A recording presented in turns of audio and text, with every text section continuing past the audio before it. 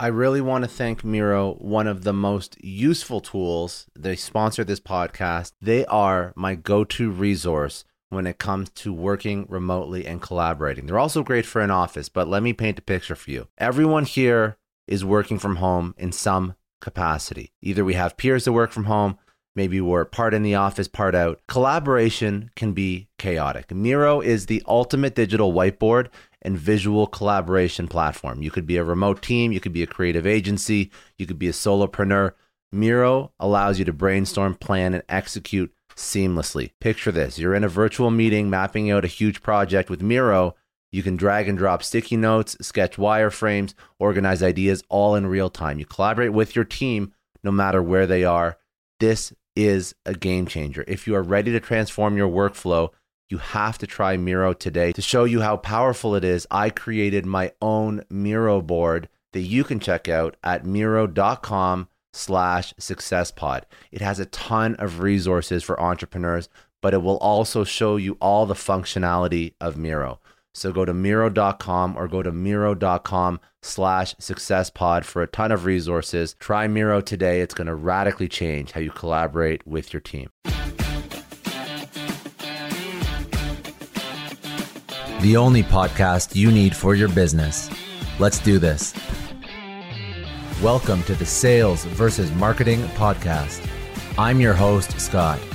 Join me as we explore and demystify the latest trends, technologies, and strategies used to achieve massive growth and 10x businesses.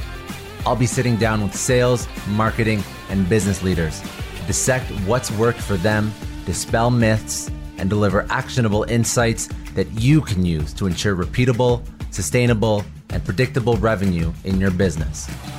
Welcome to the Sales versus Marketing Podcast. My name's Scott, and today we are speaking with Alfie Marsh. He is the head of US sales for Spendesk. Spendesk is a platform focused on optimizing finances within organizations. It's a SaaS platform. Alfie is a tenured sales leader. He has built both the UK and now US sales team up from scratch at Spendesk. Spendesk, when he first joined, was 20 people large. They have over 100 people now, and they just recently closed a rather large series of funding. So they're doing quite well. They're expanding. So I'm very, very excited to speak with Alfie and get his insight on how to scale a SaaS sales team and how to build a community, how to identify your ideal customer profile, how to find product market fit. Alfie has been through Spendesk as they have literally done it all. So without further ado, Alfie, give us a little bit of background about where you came from, coming from Bloomberg over to SaaS sales, and what Spendesk is doing. Sure. So you can probably tell a little bit by my accent that I'm from the UK. So I was born and raised in London in a place called Enfield. And so I've pretty much been there for most of my life, other than when I went to university in the north of England.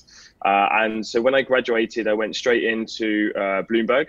So my kind of background was very based around finance. I studied accounting and finance at university. I always wanted to get into investment banking. I thought that's where all the money was, and so on and so forth. And I think I was probably like a lot of young people seeing the 2007, 2008 crash and reading most of the headlines about all the bankers making lots of money and thinking, oh, that sounds great. We should go into that industry. And I think obviously going into that industry straight out of uni was a very rude awakening. That's not quite the case. But nonetheless, that's where my kind of initial interest as a 15, 16-year-old kind of kid going into that world started with in trading and finance. I sort of soon realized that there's a big difference between like what you're passionate about, what you're interested in, and where you can really leverage your skill sets. And I think that I've always been a sociable person. I always was in sales roles, kind of informal jobs, Saturday jobs, and that sort of stuff when I grew up. And so I kind of went down that route within Bloomberg. And so I started selling trading solutions and to banks and hedge funds. And that was kind of like my main focus. I then was there for about 3 years and then decided I wanted to do a couple of things. I wanted to move away from a large corporation. There's about 20,000 employees there. And the way I saw the company was, it was about 20, 30 years in the making. they got a whole monopoly over the market, and it was very defensive in terms of the sales. So you'd hear all these stories from all the old guys that had been there for 20, 30 years and talking about the good old days when there was a couple of hundred people and they just started making out and the whole market was there to go after. And I thought that's exactly the sort of thing that I want to get a part of. And so I decided I want to go and work in a startup. I wanted to go and work in sales. I wasn't too fussed if it was in a kind of a fintech environment, but more just in a startup and quite open-minded. At the time, as I actually met my partner at Bloomberg, and we both quit and then decided to move countries. And so we moved to Paris, and so managed to come across Spendesk, which was a very, very kind of lucky opportunity of a great mix of fintech background, SaaS, and then sales. Mm-hmm. And they hired me as the first English or native English speaking person in the company, and the first person to go and then look after the UK market, where we then have grown that onto then. So that's just a little bit of background, I guess, into where I've come from. That's really good. Now, did you have trouble because you went to Bloomberg? So that makes sense. So the financial background, but SaaS sales is a whole other beast coming from Bloomberg. And I'm thinking of like the financial guys that I know, and they're hard workers, but they don't know SaaS sales. It's a very different job. So I'm curious how you were so successful and like ramped up so quickly. Like, where did you learn to do SaaS? Yeah, well, the short answer is on the job. Yeah, always. You're right. It was a very humbling, rude awakening to go into that environment. I think that I've always been the sort of person to kind of jump headfirst into the deep end and kind of see what happens. But when you do that, yeah, it can be quite a shock sometimes. So the environment I came from when I was working at Bloomberg in a sales environment, everyone had heard of us. We were a brand name. Yeah. You pick up the phone and you say you're from Bloomberg, there's automatic kind of authority and legitimacy with customers. And 9 times out of 10, we were dealing with, it was sales and account management, but we were basically upselling and cross-selling into accounts. So it was super easy to some degree. You go in and say, hey, there's this new feature of this new trading platform. Would you like to check it out? Hey, yeah, sure, come by. Oh, have you heard about this product? Also, what are you there? So you've always got this kind of foot in the door, which was quite nice. But going into a SaaS environment, it was very interesting kind of from day one. It was very quickly that I realized, okay, this is not the same environment. And it's the sort of place, especially when you're the kind of first person going into the market. And I think I was the 20th person in the company actually at the time. And so it's the sort of place where, if you're not bringing in results or there's not anything happening or moving, there's nowhere to run and hide. There's no averages across the team. It's very everybody's very transparent. Every time you screw up, it's very out in the open. And were you the first salesperson there? Were you the first sales guy? Not the first salesperson. So maybe a little bit of background about Spendesk. So Spendesk it's a Parisian-based startup. When I joined, there was about 20 people. There was already some salespeople for the French and the German market, and then obviously a mix of founders and tech and product and so on. Since then, we've grown from about 20 people to over 160. We're now in 4 kind of principal markets. We have offices in 4 markets: London, Berlin, Paris, and now San Francisco. So our customers are all over from 31 different countries. So that's kind of a bit of that history. But when I joined, there was actually another person working on the UK market at the time. So we kind of started right in at the beginning, effectively started right from scratch, started as a SDR, BDR role. That other person didn't stay for too long, and then sort of soon ended up being the only person on the market, becoming a full cycle rep, then going in and hiring a team and building that from scratch. No, that's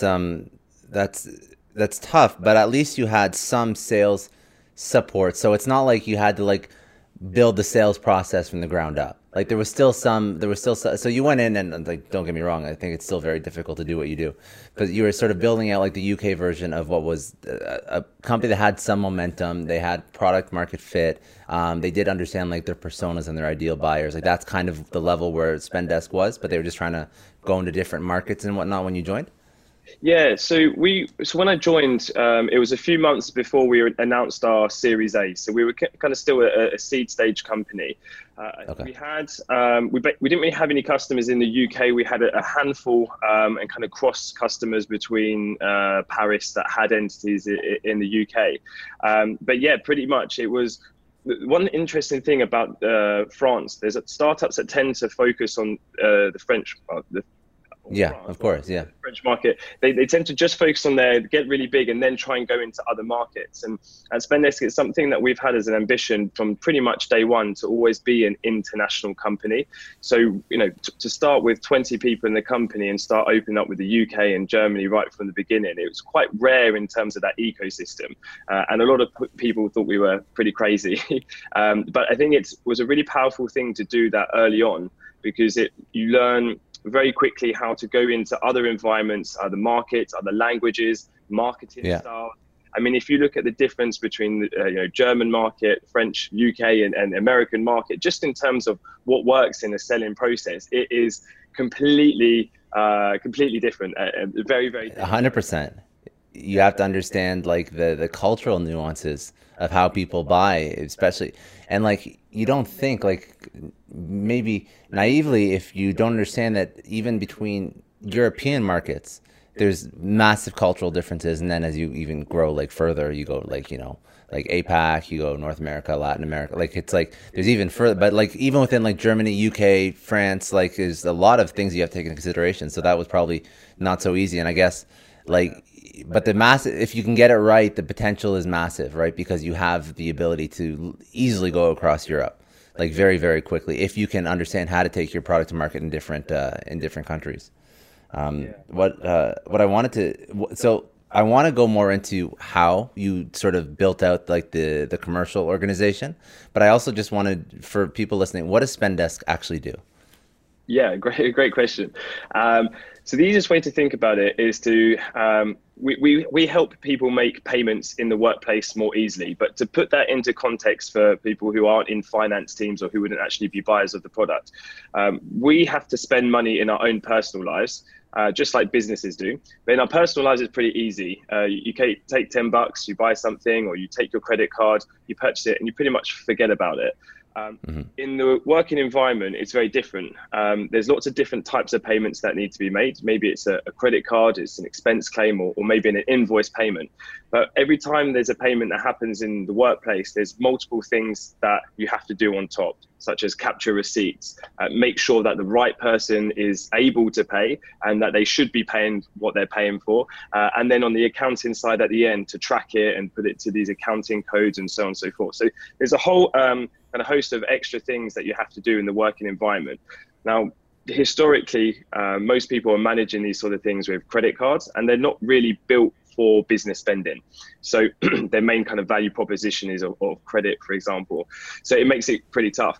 Now, what we decided to do at Spendesk was to address all these issues and challenges around spend management, which we said we have to build the payment methods ourselves from the ground up. It's that we're going to build them specifically designed for business spending. So we have things like disposable virtual cards that employees can request directly from their own computer when they want to buy a book on Amazon. Also physical cards that can be given if they're going to go to client meetings and these sorts of things. But all of the payment methods are connected to a SaaS platform, which is then controlled by the finance team and adds a layer of control and automation over the process. So it's really like bespoke for business expensing. Is there anything like that in the market, or are you very much like it's like a blue ocean type? You are literally the first to build anything like this. It's a really interesting question. When you look at the market historically, businesses have had to spend money for thousands of years to some degree. So there's the way that they do that at the moment, there's a ton of different solutions out there. There's expense management solutions that don't necessarily offer a payment method, or there's credit cards that don't offer software. Yeah. So there's all these kind of different ways in Excel and Gmail and everything else. But we're the first company to come together and say we're going to have one platform centralized that's both useful for the employees and the finance teams, that you can then go and scale your finance operations up. That's really interesting. Yeah, no, because I'm thinking of all the tools that I've used, and they're all kind of siloed applications that you find a way to jumble together into something that probably looks like a bastardized version of what your actual product looks like.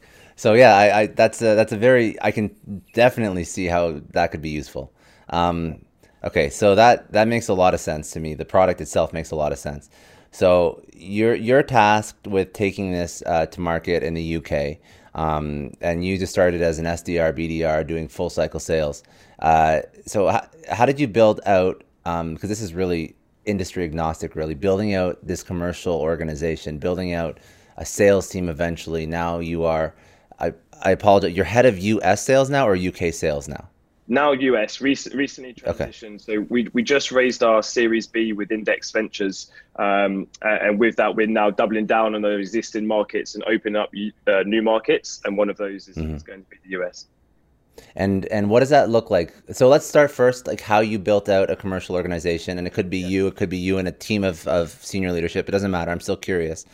Within the UK, and then how do you take that process and then transpose it into a new market? Is it identical, or is there small nuances now that you do have a developed sales team?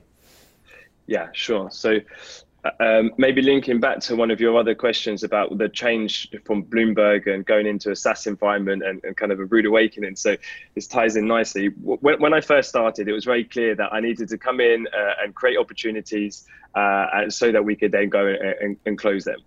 I kind of, from working in such a structured environment, I kind of expected, wrongly, to come in, have a system to come in place, send my emails, do my activity, and out would pop a few oppos. Yeah, Um, I hear you, man. I'm just laughing because, sorry, just to put context, I used to work for Bell Canada, which was an enormous organization akin to, it's not international, but it's publicly traded, like akin to the size of Bloomberg. And now I'm working in startup environments, so like everything you're saying is I'm living it. I'm living it. I know. oh, it's But great. no, sorry, I didn't mean to interrupt. Apologies. No, it's good. So yeah, so we just basically started doing that, and kind of getting some results, but definitely not what we were hoping for at the beginning. And I just remember sitting down with my boss, is Nicholas Marsh, our sales revenue director, and he kind of just took me to one side and was like, we're not getting results by doing what you're doing, so you need to effectively figure it out and change what you're doing. I was like, okay, so that's up to me. Yeah, So useful advice, eh? Well, this isn't working, so what about something else? What is that? I don't know, but something else. to the startup world. Yeah.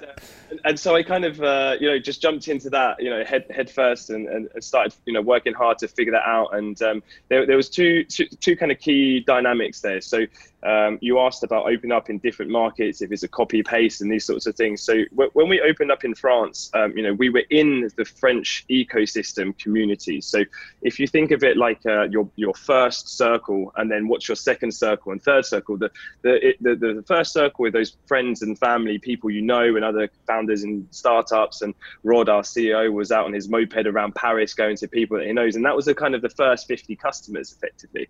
But your first 50 is going to get you through your first beta, and it's going to get you first paying customers and so on, and then you can kind of expand out from there. Now, when I came into the UK, we didn't have that at all. We weren't in in the UK ecosystem. We didn't have any brand. We didn't really have any customers either. And I think for the first kind of 3 to 6 months, it was much more of a spray and pray type of play. Hmm. Not necessarily intentionally, but we kind of just realized that actually we need to replicate what we've done in the French ecosystem more naturally there, but kind of artificially create that in other markets. So that first started with getting hyper focused on what our ideal customer profile was. So we knew exactly the size of the company that we were working well with, the types of brands, the pain points. We were pretty quick in understanding that side. So we just made sure that, quality in, quality out. If you're contacting a wide range of segments, then you're not necessarily going to get lots of traction. So we kind of got laser focused. And I think that with regard to if that's different for other markets, I wouldn't necessarily recommend that as an approach if you didn't know that you had product market fit. I think for us, we were pretty confident that we had product market fit right from the get-go in the UK market. In other markets, if we didn't have that product market fit, you do want to test lots of segments out to see which ones stick, and then figure out, okay, this is then where we need to get laser focused. But I think our lack of I was going to say that is like when you are required to have a little bit more of a wide approach to identifying your proper product market fit in that environment, you have to be aware that that's going to take a little bit more time to commercialize. So then map that into your projections and map that into your business strategy, because if you're trying to take on a market and you can't even afford to pay and keep the lights on at home, it's going to be detrimental. So I think that being aware that it's going to take a little bit longer to commercialize in a certain market is important into like your overall strategy. If you don't have that target customer profile, ideal customer profile, so defined.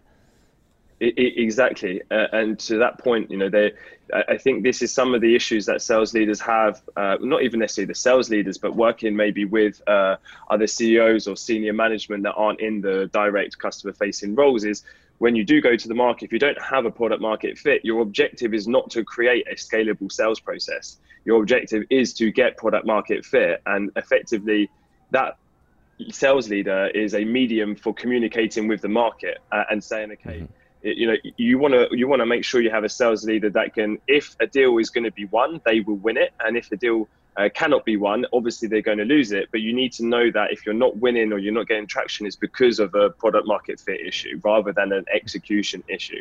But at the same time, you need to have that relationship with the senior management to know that this is not a case of how do we build a scalable process. It's how do we make sure we've got those foundations to then build a scalable process on. And then that's, when different kind of objectives. But I think that's where you have to have a very clear from top down to the rest of the teams, what are the objectives in this certain period, and taking it from there. I like the way you phrase that, because I do believe that a CEO that hires a sales leader too early on is looking for that scalable, repeatable, predictable revenue. And they don't understand that perhaps they've hired the sales leader too early if they haven't figured out that product market fit yet. Exactly. There's, I always say that you should probably hire a marketing leader before a sales leader to generate demand, and that demand should flow over to the CEO, who should then identify the proper sales opportunity, identify the buyer persona. And then once you have too much demand for the CEO and the close rate is exponentially high, then you can hire a sales leader to build a scalable sales process. But I think that a lot of, I listen to a lot of sales podcasts myself, and like the lifespan of a SaaS sales leader is something like maxed at 18 months. Yeah. But I don't think it's always, sometimes it is the sales leader's fault, but I don't think it always is. I think a lot of it has to do with, I'm hiring a VP sales, it's just going to drive my business to the next level, and the CEO isn't aware that a lot of what should be done that he's asking the sales leader to do probably should be done by the CEO first. Yeah. So yeah, absolutely. And second to that point of the tenure of a sales leader, this is something I speak about fairly often in my posting on LinkedIn. Is the kind of difference between growth and a fixed mindset, not just of an individual, but also of a company. And I think that there are a lot of founders that will hire a sales leader with okay, you've done X to X in another company. It's a copy paste because we hire you and you're going to do the same thing there. And that doesn't really work. And it's a case, I think a lot of companies don't create an environment where they hire someone with the capability to learn how to do that in the future and give them the tools to then succeed. And it tends to be the other way around, where it's, okay, I expect that you can do this, and the moment I'm seeing signs that you're not getting traction, then we're going to fire you. And that's, I think that is more of a fixed mindset rather than a growth mindset at a company kind of level.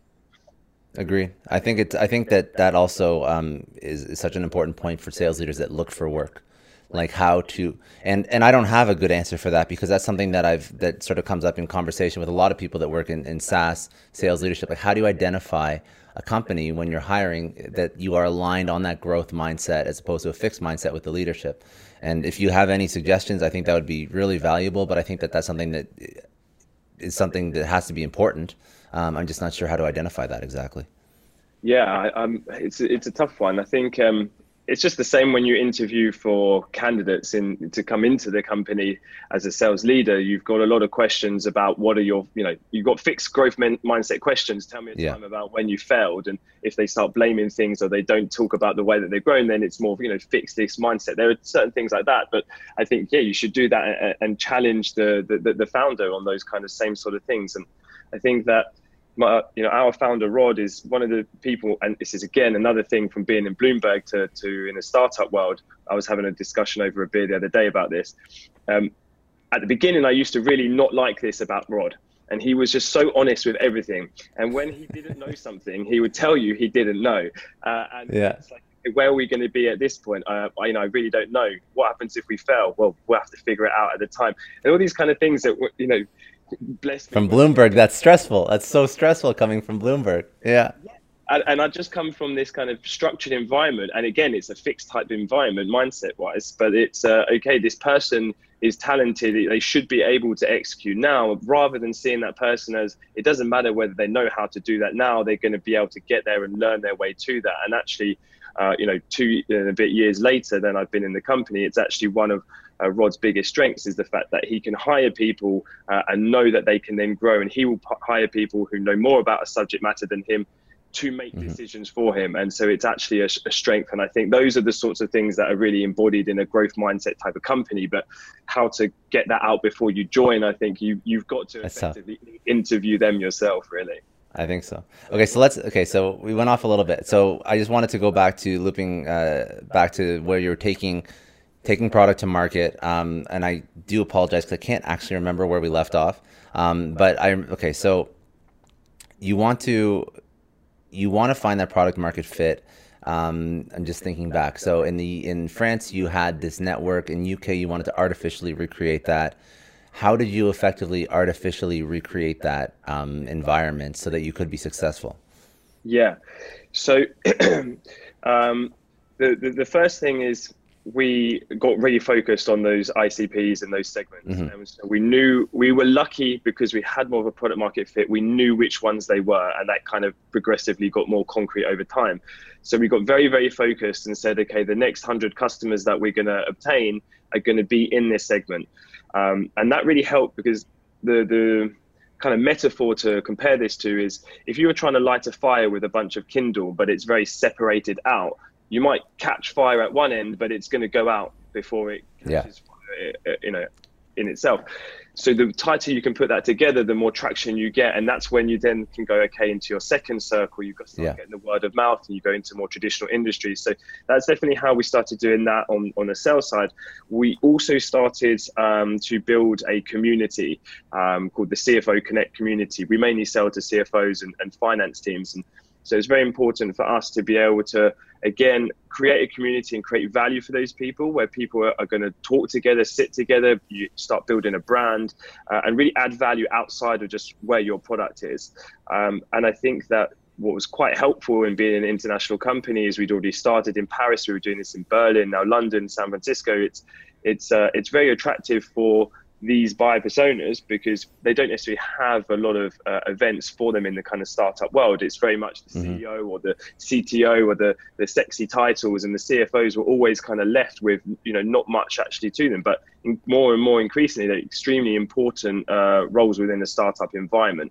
And so we've really focused and doubled down on this CFO Connect community. It's a very smart strategy. Was that a marketing initiative? Yes. Marketing initiative. And so in marketing now take over that a lot more. But in the early days, there was a much more kind of, sales and marketing going and creating those events and contacting people and leveraging personal connections and so on and so forth. And now we've managed to kind of scale that up and systematize that a lot better. Very good. Okay, so you build a community, you have your ICP, your personas, you're making some headway in the UK. So is that still you sell at this point in your career? Is this still you selling direct? You're an individual contributor at this point still in the UK? Or are you starting to build out? I want to take a second and thank Indeed. They're a huge sponsor of the Success Story podcast. And as business leaders, we're all driven by the search for better. But when it comes to hiring, the best way to search for a candidate isn't to search at all. It's to match with Indeed. Now, if you need to hire, you need Indeed. Indeed is your matching and hiring platform with over 350 million global monthly visitors according to Indeed data, and a matching engine that helps you find quality candidates fast. And Indeed doesn't just help you hire faster. 93% of employers agree Indeed delivers the highest quality matches compared to other job sites, according to a recent Indeed survey. You need to ditch the busy work.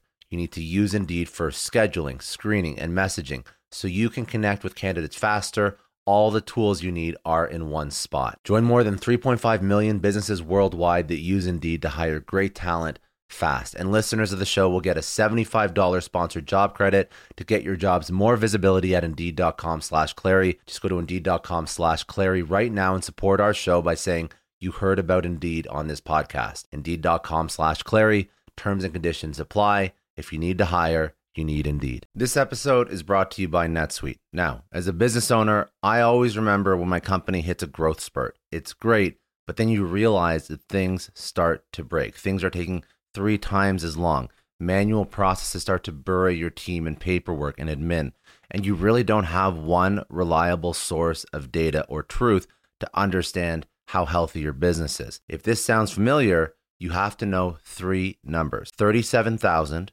that's how many businesses have upgraded to NetSuite, the #1 cloud financial system. 25, NetSuite turns 25 this year. That's 25 years streamlining accounting, inventory, HR, and more for growing companies. And 1, because your business truly is one of a kind, NetSuite gives you customized solutions so you can manage everything about your business in one place, from inventory to invoicing, one powerfully efficient system. I love having all of my data in one spot.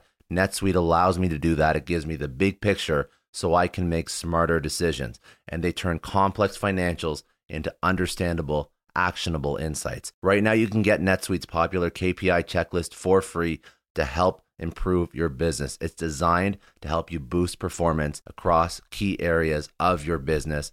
Go to netsuite.com/ScottClary to download the checklist and see how one complete system can transform your growth. That's netsuite.com/ScottClary. Get more control in your business with NetSuite. Just a quick question. Have you ever had one of those oh no moments when you realize that you accidentally deleted a huge file? Or worse, your whole computer dies. I know I have. It's happened to me a lot, but don't sweat it. The sponsor of today's episode, Backblaze, they have your back. It is unlimited backups for all your Macs, your PCs, or even your whole company, and it's really affordable, under $100 a year. If you're running a business, they take the stress out of protecting everyone's data.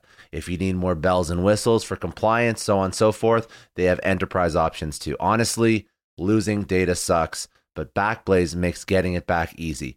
They have restored billions of files. They offer tons of restore options, including rapid recovery in an event of data loss or ransomware. And you can access your backed up data from everywhere and anywhere in the world using their web app, iOS, or Android apps. It's been recommended by the New York Times, Inc., Macworld, PC World, LifeWire, Wired, Tom's Guide, 9 to 5 Mac, and tons more. And best, you can try it fully featured with no risk at backblaze.com/story. They set up that link for all Success Story podcast listeners. That is a no-risk, free trial at backblaze.com/story. Seriously, back up your stuff. I don't know about you, but the idea of being harassed, scammed, or even worse, all because somebody found my personal information online, that's terrifying. Our political opinions, our addresses, even stuff about our families, it's out there for anyone to grab. And did you know that data brokers are allowed to sell information on over 98% of Americans? It's scary stuff. That's why I've partnered with Delete Me. I personally use Delete Me. They're a big friend of the podcast because I put myself out there online. So safety is a huge concern. It's really scary how easy it is to find someone's details and information, but Delete Me creates a layer of protection that we all need. You tell Delete Me what you want gone, and they make it disappear from those sketchy data broker sites. And Delete Me doesn't stop. They constantly monitor the web to keep your information off those lists. It's like having a privacy watchdog that never sleeps. You need to take control of your data and keep your private life private by signing up for Delete Me. They're giving a special discount for all Success Story podcast listeners. Get 20% off your Delete Me plan when you go to joindeleteme.com/success and use promo code success at checkout. The only way to get 20% off is to go to joindeleteme.com/success and enter code success at checkout. joindeleteme.com/success. I want to thank Belay for sponsoring today's episode. They provide solutions that all of us need. They help us get back more of our time because time is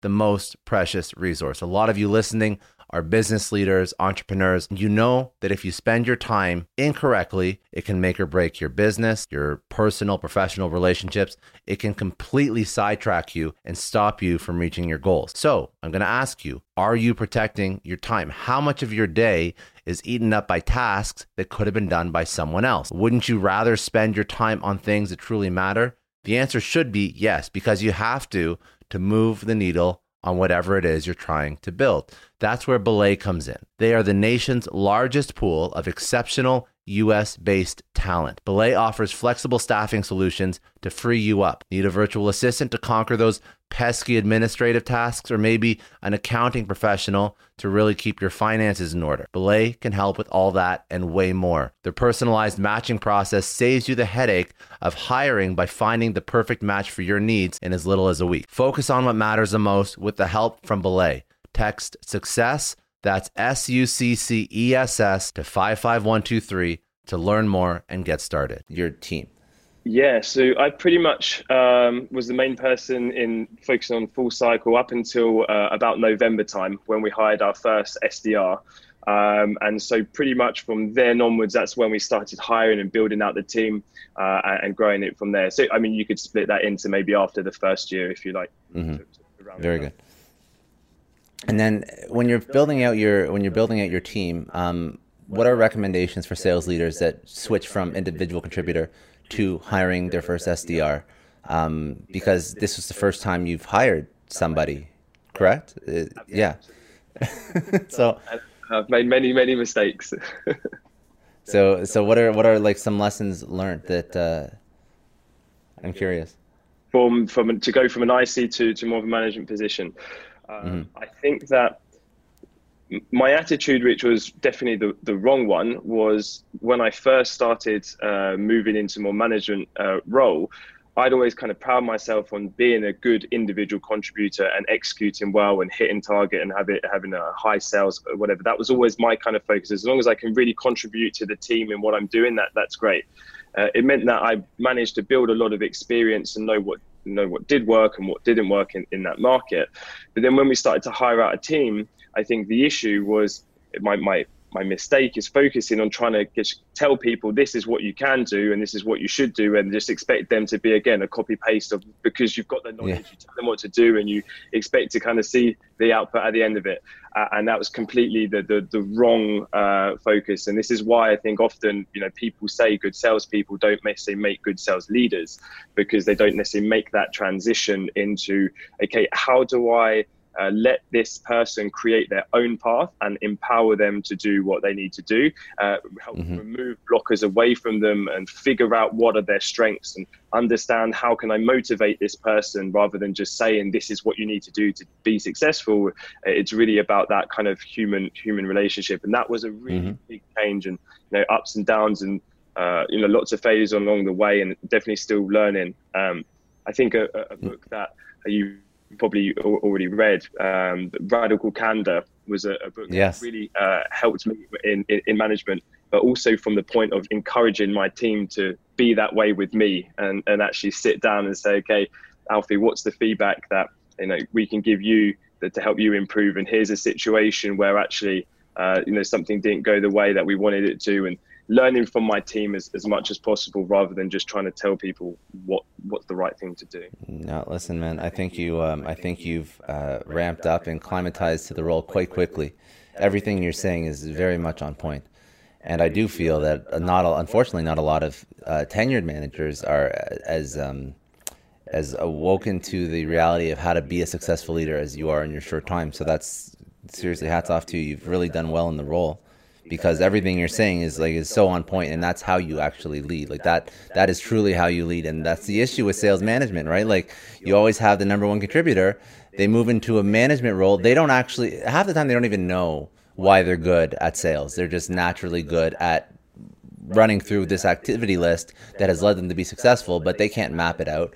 They can't put it and bundle it up and write it down and codify it and put it into a playbook, which is really, as a leader, you have to be so self-aware of the activities that are going to lead to success and then enable and remove blockers and all that stuff. So I think that's 100% on point. But it's really good that you were able to learn that, because I know a lot of sales leaders that are much later on in their career that still don't know that. But no, that's very good.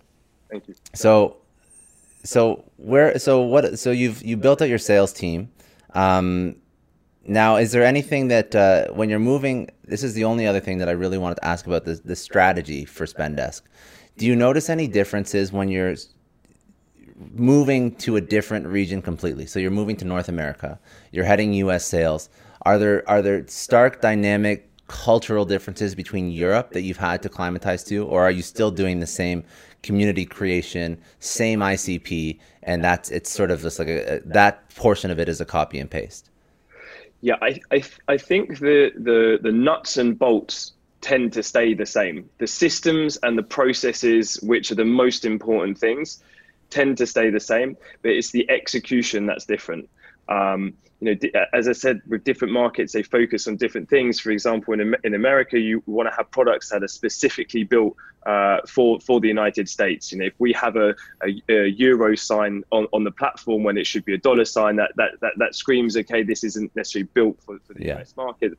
There's little things like that and just kind of processes. So I'd say it's more in the execution, but the overall nuts and bolts and the kind of strategic side, it stays the same. And I think that's what we noticed from doing that in multiple European markets as well, is once you got the formula right, it's more just the execution. And to get the execution right, we really focus on hiring native talent within those markets who can have those relationships and know how to have that correct execution for that particular market. And is that something I'm curious about that native talent? Do you hire industry specific, or do you hire like a growth mindset individual that is so excited about learning about something new? Like, what's your ideal, not customer profile, but your ideal hire look like? I mean, definitely the latter side. We don't really care what they've necessarily the job title has been before, or the industry that they've come from. It's really what they can go on to achieve, and are they really passionate? It doesn't. Again, no one wakes up and says, "I want to sell spend management software for a living," or "I want to be a sales guy." No one.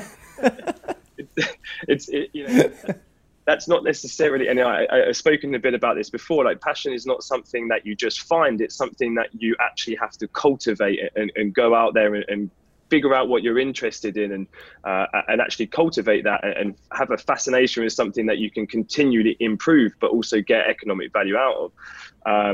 So I think, definitely for the candidate side, it's more about a growth mindset, their passion, their drive.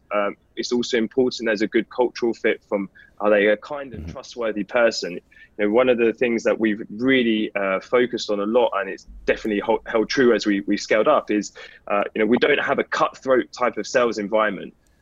People aren't holding knowledge or not sharing it amongst their peers. You have top performers who will go out of their way to document their processes so that they can then share them with the team. And it's those sorts of attitudes which are really, really important, and especially in the early days when you're launching a market, because you don't have the you don't have the safety of being averaged out by the rest of your peers.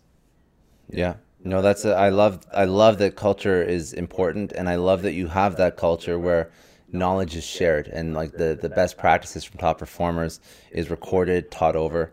I'm very curious how you successfully find that in a candidate. How do you find somebody that fits into that culture? Do you have a question that you like to ask, or a process that you like to follow, or? Yeah, I think our hiring process is probably notoriously quite comprehensive in terms of the types of questions that we ask, and we go through those deeper layers. In terms of the types of interview questions, it's really about going through 3-4 layers and understanding, okay, so tell me about a time when this has happened, and dig into that, and what did you learn from that? So, one of my favorite ones is asking about what's their biggest failure in life, and figuring out, what is that, why did you fail? what happened and why did you fail? Because that really helps people take, when people have a fixed mindset, they're scared of failure, because a fixed mindset, failure is validating that you suck at something, and success is validating that you're really talented. Where that's not true. A growth mindset says that failure is just an opportunity to learn. And when you ask that question, you can see it very, very clearly in certain candidates when they are open about talking about failure, and they don't see it as something to kind of defend against. And it's more, what did I learn? How did I grow? And those sorts of things. So that's definitely, a big aspect of that. And I think there's an element of when you speak to someone, you could just feel that connection happen when you ask one sentence and they respond back with a whole answer, and the conversation sort of flows, and they're really passionate about this. If I ask you, what are you passionate about outside of sales or work, and you tell me, and I said, oh, amazing. So, okay, photography, tell me a little bit more about that. What's your favorite camera, or what's your favorite photographers? And there's kind of, crickets. Then what are you actually passionate about? Because if you're not passionate about what you say you are, how on earth can you be passionate about coming into this company and kind of kicking ass? I like that answer. I've heard that before. I've heard like the sussing out like how passionate you are about something. It doesn't really matter what. All that it matters is that, like, if you are that passionate, because if you're that passionate about something in your life, then as a sales leader, it's my job to unlock that passion for my organization. And I'll do that for you. I just need to know that you have passion, and then everything else is on me. So I like that a lot. That's very good. What did I want to, just when you're, in terms of, I just like to ask this for sales leaders, and I know it's a little bit of like such a boring question, but I really do like asking and getting different people's opinion on it. What are worst practices you see in sales leadership and sales management that you've seen throughout your career that you really, really think is toxic to culture, environment, the psyche of a sales rep? Like, what have you seen that is really not good? I think I'm kind of lucky to a certain degree to have had so far a relatively short career. I'm kind of in the early stages of that. And I've only worked in two professional environments, that be Bloomberg and Spendesk. So I've been quite lucky to not really experience that much of a toxicity environment, but more from understanding in the people that I speak to. I think it's very dangerous when you set a target and ask someone to kind of execute on a target without getting them invested in the why. Why are we doing this? What's the bigger picture? And also showing them that you're investing time to help them get there. I think it's quite toxic when someone is in a stressed environment, they don't necessarily know how to get to somewhere, and your attitude is, well, you better get there or we're going to fire you.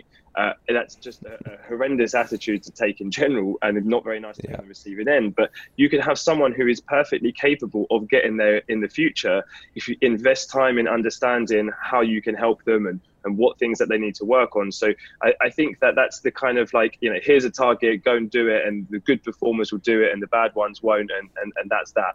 And we'll just, churn out the team and hire some new people. I think that's a very toxic way to think of it, which just the nature of the sort of short-termism in sales, month to month, quarter to quarter, and the pressure from management coming down.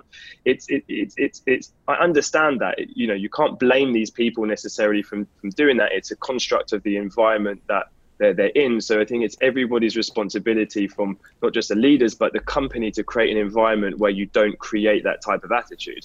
But having said that, there are also companies that are scaling super, super quick, and they actually just need to have that. They don't necessarily care in investing in a long-term sales team, because they're happy to churn over SDRs or salespeople, because that's just part of the process. And actually, for them, from a business kind of perspective, I can kind of understand the point, because investing in time when you could just hire someone quickly and fire them when you're growing that quickly, but it's not the way to do it. And you've got to be really careful when you're going into a company to understand which company am I going to? Is this the type of environment that's in? Because if you find yourself in that kind of environment, you should try and get out as quickly as possible.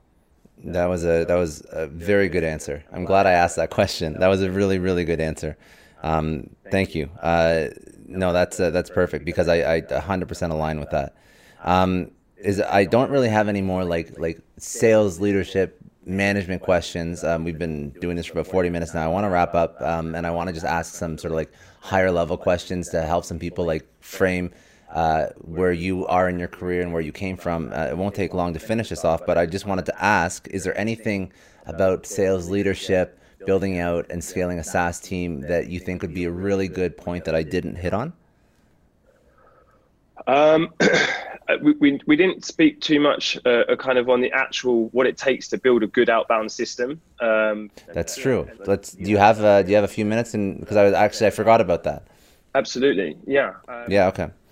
So, yeah, I think the key thing in an outbound system is you have to be customer centric. So you have to think and speak in the terms of the customer that you're speaking to. And I think that there's some really good LinkedIn content creators out there. For example, Beck Holland has got a load of great stuff on Flip the Script. Josh Braun's got some killer content. He was the ex-head of sales at Basecamp. And the way that they produce the content and frame that is fantastic. And I'm very, very in line with that. When a lot of sales reps, if you focus on outbound, they try and focus in on finding someone with a pain at that time that knows that they've got a pain. And I did a post about this the other day, but if you ask someone, okay, do you have a problem with your commute to work? You're probably going to say no, because you get to work, if you've been doing it, and there's no real problem. So the amount of people in the market that you can actually get to and get a response from is very, very small. If you switch your focus to an education one and speaking in terms of the customer, by firstly really understanding what are the objectives of the people that you're speaking to. And you can do this by going on job searches, type the buyer persona's name and look at the key responsibilities. It will tell you exactly what they're trying to achieve. It doesn't matter about what your product does, but you know their top level. So speaking that first, and then educate them on something that can either prevent them from getting to that responsibility or objective, or a better way of doing things. And if I was to say to you, hey, I'm sure you don't have any problems with your commute to work, but there's actually a way you can click your fingers and you would arrive in 30 seconds, giving you 2 extra hours of your day. Would you like to learn more? 100%. Yeah. It increases the audience potential enormously, because you're no longer trying to capture people that know they've got a pain or aware of it and know that you could help them. You're now focused on a much wider audience. And this is something, with Spendesk, we're creating a new category. Spend management, as you said before, it's not something that's necessarily heard of. So there's a lot of education that comes involved. And I think if outbound sales reps took that from the beginning, it's really easy. You just have to speak and have conversations with potentially qualified people and educate them on either something that's preventing them from getting where they want, or something that they could help them get even better. So there's 2 books that you're reminding me of when you say that. The first one would be the Challenger Sales Method, where you're truly challenging and you're highlighting a pain point the customer may not even know they have. And the second one, which I really like, is called Play Bigger, where you're creating your own category. That's one of my favorite books. So on my book list, and the beer I had the other day with my friend, he bought the book with him and said that you got to read this. So I need to read it. It's exactly like what you're saying. It is selling to a customer a problem they didn't know they had, and you are the category king, and you are creating a line item on their budget sheet for your product. They reference a lot of like Mark Benioff and Salesforce, and the fact that nobody knew they needed a cloud-based CRM solution. They were just purchasing all this on-prem data, data center, servers and whatnot. And then Mark Benioff basically created this category for cloud computing that really didn't exist at that point. Now it's everybody, right? Like that's all offsite.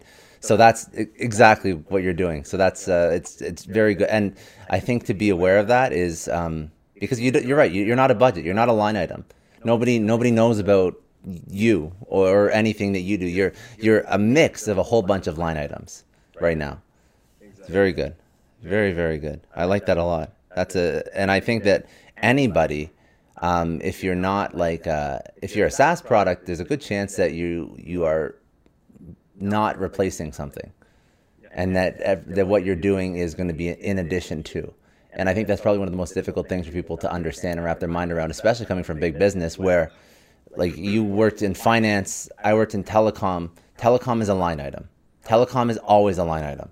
So if you're not buying it from me, you're buying it from someone else. Doesn't matter. You always have it in perpetuity forever. Everyone has internet. Everyone has phone lines. Everyone has, their hardware and all that stuff. Same with finance. If you're selling to the right buyer, somebody is investing in some trading platform somewhere to do whatever they have to do.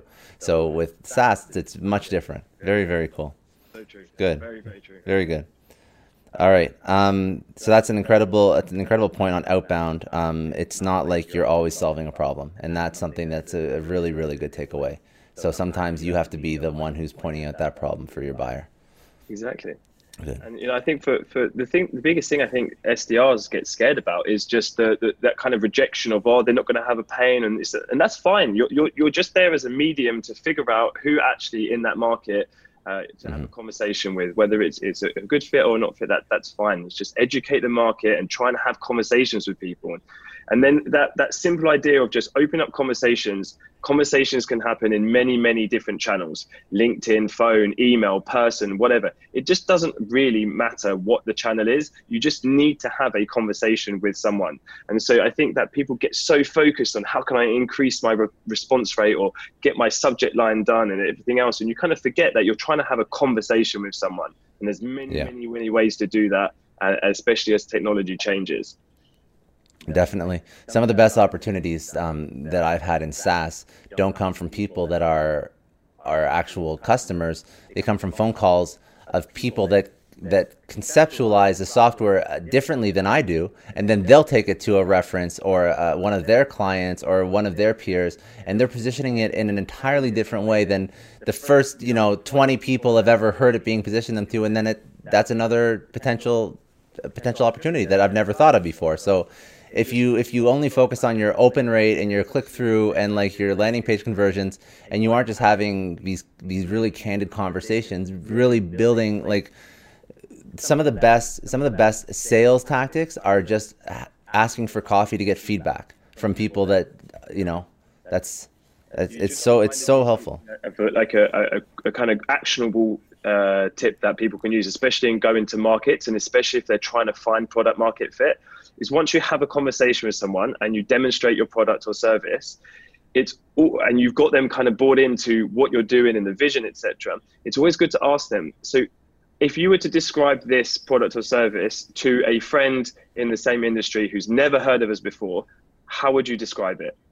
Because when you say that and you hear what they actually give you back, it's absolute gold, because it's in their terminology. It's what they've understood. They will say things that you've never even thought of before.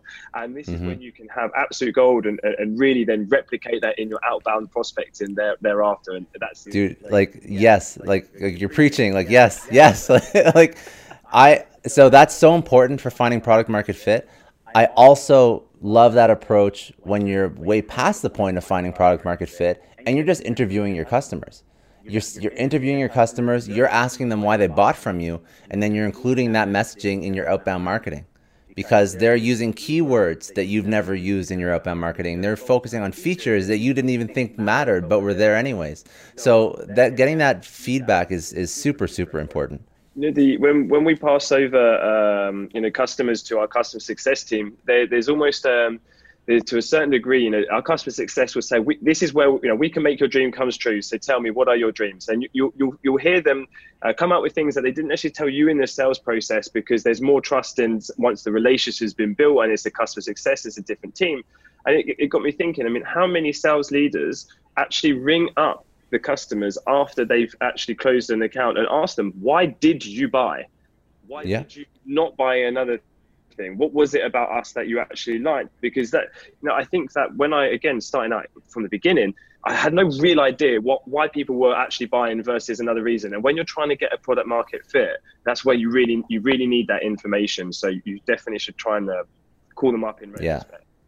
And plus, like, if they're buying from you, they're going to be brutally honest. They're going to be brutally honest why they're buying from you, because they don't care. It's not like if you ask a customer who's been ghosting you, who hasn't purchased yet, like, what do you like about our product against a competitor? They're going to lie to you. Like, they're going to come up with some BS because they don't want to hurt your feelings. But after they bought from you, you have their money. They'll be brutally honest. And you can even, on the flip side, you can ask them, what did you not like about the sales process? What did you not like about our product? What did you not like about our company? And because you have their money, they feel no obligation to hold back. So they'll tell you the honest truth. And that's probably the most honest, authentic feedback you're ever going to get. That's great. Very good. Okay, cool. That was really, I'm glad. Thank you for reminding me about the outbound. I know you mentioned at the beginning and I totally forgot, but I'm really, really glad we brought that up. Okay, so that's all I got for the sales question. That was really powerful. I wanted to ask just a couple things for people that are earlier on in their career. If you were to tell yourself, your 20-year-old self, one thing, probably to do with your profession, what would it be? That one thing that you think would make the biggest impact on your life?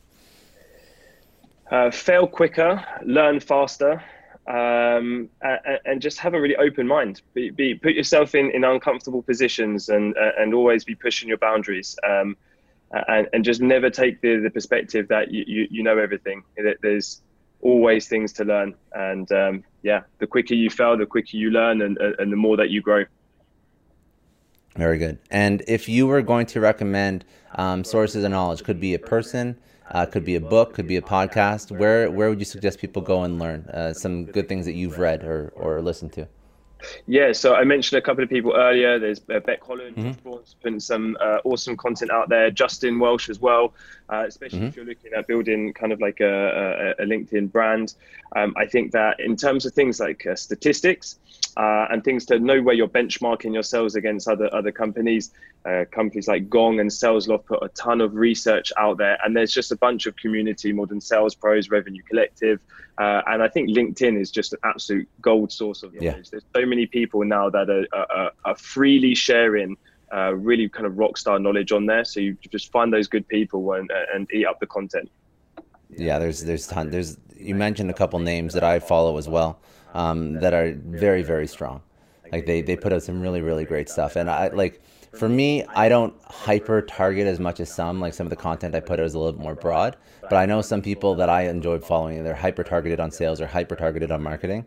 And like the stuff they put out is very, very powerful. So I don't know if you're part of the Revenue Collective, but that's something I've always found very useful as well. One book, I'm not sure if it's particularly famous in the sales world, and I actually found this one from the Marketing Book podcast, which has some great stuff on it. But it's a book called Questions That Sell, and it's from a guy called Paul Cherry.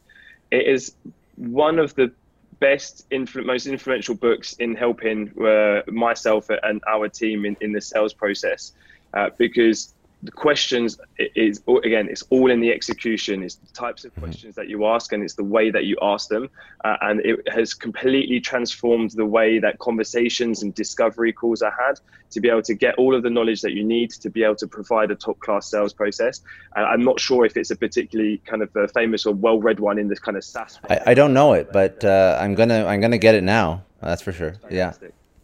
Yeah. Very cool. Okay. And then lastly, where do people find you if they want to connect? Yeah, LinkedIn's pretty much the easiest place. Alfie, Issa, Marsh at Spendesk, or you can drop me an email at alfie@spendesk.com. Awesome. Thank you so much, man. I appreciate it. That's all I got. But man, thank you very much. Thank you again for listening to the Sales versus Marketing podcast. Thanks so much, Alfie, for lending your insight on all things SaaS sales. As always, you can listen to this podcast wherever podcasts are found, including Spotify, iHeart, iTunes, Acast, and you can also watch it on YouTube. If you haven't already, please subscribe, like, share with your friends, family, colleagues, and peers. I hope you all have an incredible week. Have a productive week, and we will speak again soon. Bye now.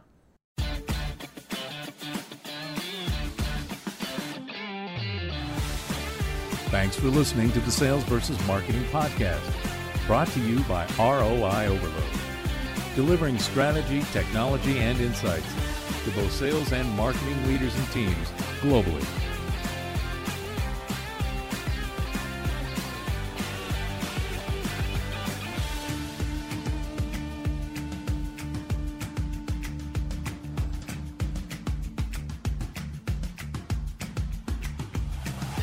I want to take a second and thank Indeed. They're a huge sponsor of the Success Story podcast. And as business leaders, we're all driven by the search for better. But when it comes to hiring, the best way to search for a candidate isn't to search at all.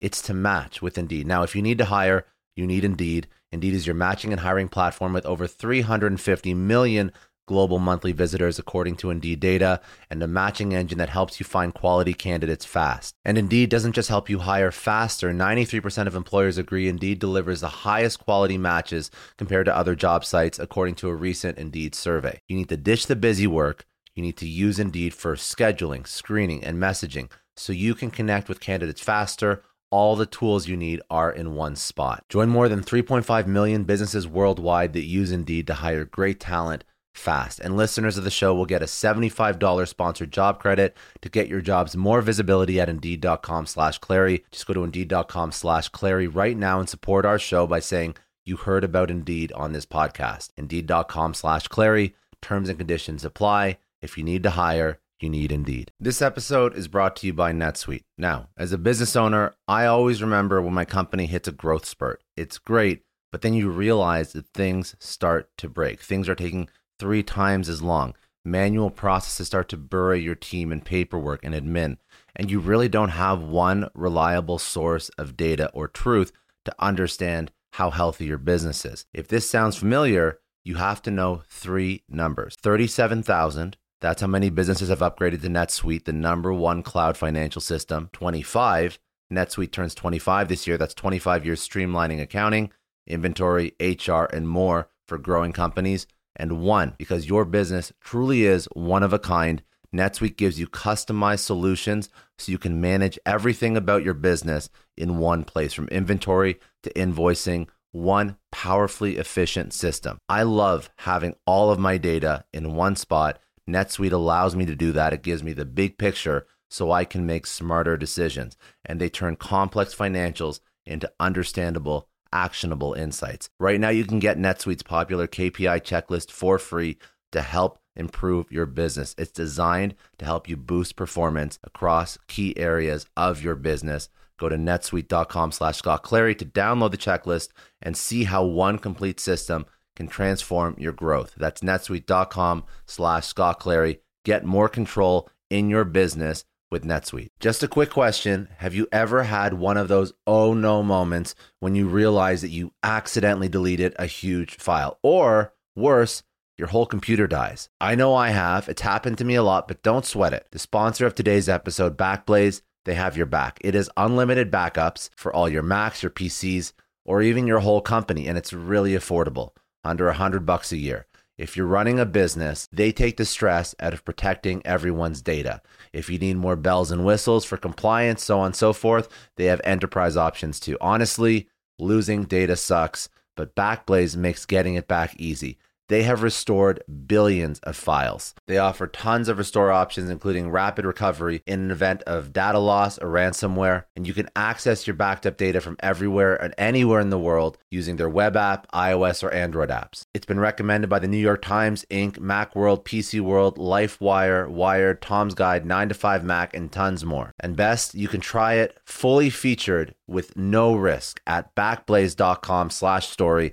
They set up that link for all Success Story podcast listeners. That is a no-risk, free trial at backblaze.com/story. Seriously, back up your stuff. I don't know about you, but the idea of being harassed, scammed, or even worse, all because somebody found my personal information online, that's terrifying. Our political opinions, our addresses, even stuff about our families, it's out there for anyone to grab. And did you know that data brokers are allowed to sell information on over 98% of Americans? It's scary stuff. That's why I've partnered with Delete Me. I personally use Delete Me. They're a big friend of the podcast because I put myself out there online. So safety is a huge concern. It's really scary how easy it is to find someone's details and information, but Delete Me creates a layer of protection that we all need. You tell Delete Me what you want gone, and they make it disappear from those sketchy data broker sites. And Delete Me doesn't stop. They constantly monitor the web to keep your information off those lists. It's like having a privacy watchdog that never sleeps. You need to take control of your data and keep your private life private by signing up for Delete Me. They're giving a special discount for all Success Story podcast listeners. Get 20% off your Delete Me plan when you go to joindeleteme.com/success and use promo code success at checkout. The only way to get 20% off is to go to joindeleteme.com/success and enter code success at checkout. joindeleteme.com/success.